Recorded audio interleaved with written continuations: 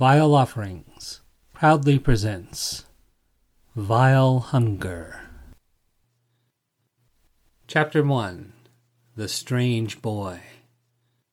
The strange boy stood outside again. Emily imagined he waited for her. In truth, however, he just waited for the bus. She watched him from her bedroom window, twirling a strand of her dark hair as she did so. Again, Emily was struck by how strange he was. Not strange in a physical way, though. Physically, he looked kind of cute. No, it was more like he didn't fit in, and usually just kept to himself. They had a class together, but he always just sort of faded into the background. Most of the time, he had his face buried in some book, or like now, stared off into the distance, lost in thought. Emily wondered if he even liked girls, and by girls, she meant herself. She had spent the better part of the summer finding reasons to bump into him. Usually, he hung out at the library or at the store, and for that summer, so did she.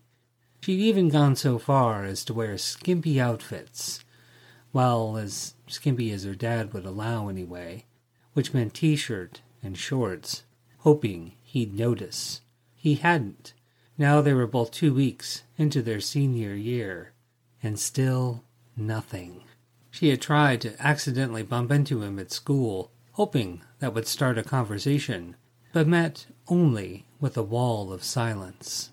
Any sane girl would probably have given up on him by now, but she felt some strange connection to him, maybe because he seemed so lost. Emily sighed, and now stared at herself in the mirror. The scars were still there. They hadn't magically disappeared overnight. Back in her freshman year, she had developed a bad case of acne, which hadn't exactly made her very popular. The bad acne had continued to plague her through her sophomore year, finally clearing up when she became a junior.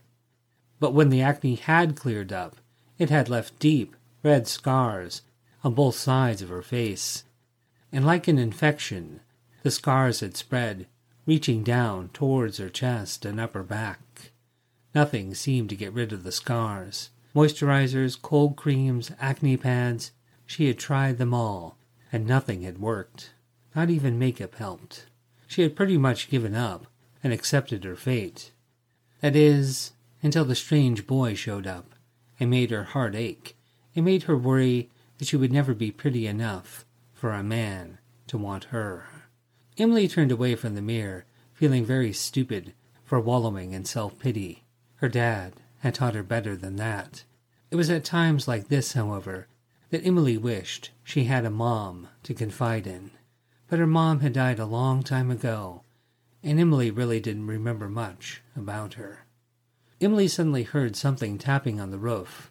Outside it rained hard, and her strange boy stood outside without a coat or even an umbrella. Emily turned away and bit her lip. You need to stop being such a wuss, she thought. Go down and talk to him. But what if he rejects me, she asked herself. What if he makes fun of me? She touched the sides of her face. I'd die if he did that. Emily cried out in frustration.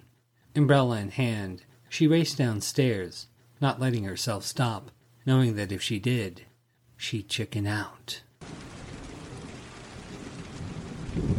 Hi, Emily said, and then gasped, trying to catch her breath. He looked at her, strangely. Do you want to come inside me? She asked. If her face hadn't already been red, it certainly would be now. Whoops, she said, laughing nervously. Freudian slip. What I meant to say, Emily began again, is do you want to come and wait inside with me? She started twirling a strand of her hair in a flirty gesture, but her hair felt sopping wet, so instead she wrapped her hands around the umbrella handle. I'm Emily, by the way, she said. No, he said, stuttering a little. Nervous, shy, probably hadn't talked to a lot of girls. These were the thoughts that went through her mind as she quickly sized him up. My aunt and your dad are seeing each other. "Oh my God," Emily said, interrupting him. "You're Rosie's nephew. Martin, right?" He nodded. Some detective she turned out to be. Her mystery boy practically lived right across the street. A strange feeling now overwhelmed her, like someone was watching her. On instinct, she folded her arms across her chest and looked up at him. He quickly averted his eyes, but she had caught him staring at her chest. Emily wasn't sure if she should be flattered or offended.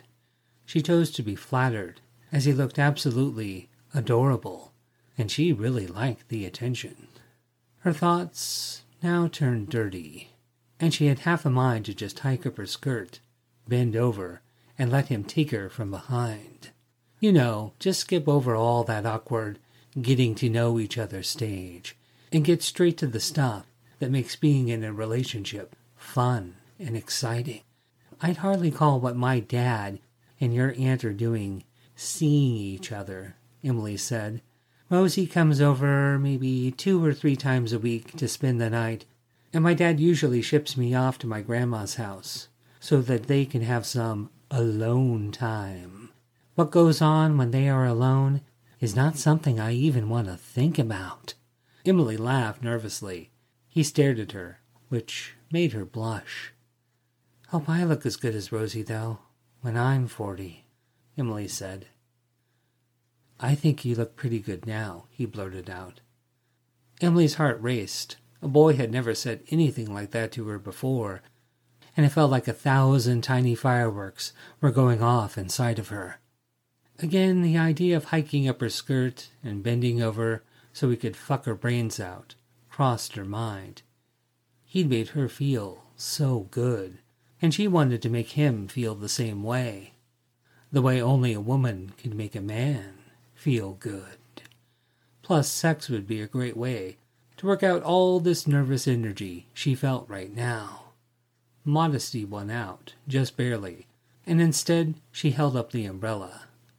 This is for you, she said. At the same time, she arched her back and pushed her chest forward. If he's going to look, she thought, might as well give him an eyeful. He gulped. She smiled, glad that she had made an impression, then bit her lip, doubting herself a little. His hand shook as he took the umbrella from her, and he nearly dropped it. Sorry, he said quietly. Emily rolled her eyes. Don't apologize, she thought. It's so annoying when men do that. He opened the umbrella and almost immediately put it over her head. She laughed. That's for you, silly, she said, playfully touching his arm. But he wouldn't move it away. Again, she wasn't sure if she should be flattered or offended. Again, she chose to be flattered. He had put her needs above his. Not bad, she thought, as far as first impressions go. Although part of her wished he was a little more manly and a little more direct. But still, she practically swooned from all the attention. She inched closer to him. So close, they were almost touching. He lifted the umbrella so that it now covered both of them. Was this his plan all along? She didn't think so. More than likely, it just sort of happened. Again, Emily bit her lip, a nasty habit that she had apparently picked up in the last 10 minutes. And now a new scenario ran through her mind, in which she took him by the hand and led him inside so he could dry off. Now that they had some privacy, they innocently strip off their wet clothes. But one thing leads to another, and it ends with her riding his dick while he sat in a chair. Pretty sly, Emily, she thought wickedly. Then her more modest side reasserted itself. God, why am I having all these slutty thoughts about him, she thought. Then more wickedly, she wondered if he was having any dirty thoughts about her. Given that he was staring at her chest again, he must have had something in mind for her. Something naughty. Seeing him up close wasn't exactly helping her maintain her innocence. He stood at least half a foot taller than her, but looked incredibly skinny. She realized that the thing she liked most about him was his jet black hair. It looked even darker than her own hair, but cut short. And with his glasses, he looked a lot like Clark Kent, only, as her dad had pointed out to her numerous times, Clark Kent had blue hair, at least in the comic books. An awkward silence passes between them, punctuated only by an occasional sigh as she looks up at him. The sluttier side of her came out again, reminding her that a young woman, such as herself, could easily put a smile on his face, if that's what she really wanted. "Are you, doing anything tonight?" she asked, surprised by her sudden boldness. He shook his head. Well," she started to say, but her earlier boldness had retreated, leaving behind the nervous, awkward girl from before. Do you want to do something?" he asked, still stuttering a little. She could have kissed him, and still might, if she could work up the nerve. Yeah," she said, flashing a quick smile. "My dad works on Fridays, and you could come over if you want. We could, watch movies, and I could make us something to eat." She had nervously babbled most of that, and wondered if he had even caught anything that she had said. She hoped he had, as there was no way she would be able to work up the nerve to repeat it. She wanted to make this super easy for him. Emily knew he didn't have a lot of money. What high school boy did? And she wasn't the type of girl who needed to be wined or dined or showered with expensive gifts.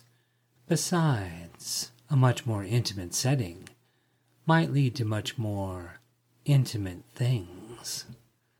He started to say something, but whatever it was lost to the sands of time as someone called out her name. Emily rolled her eyes.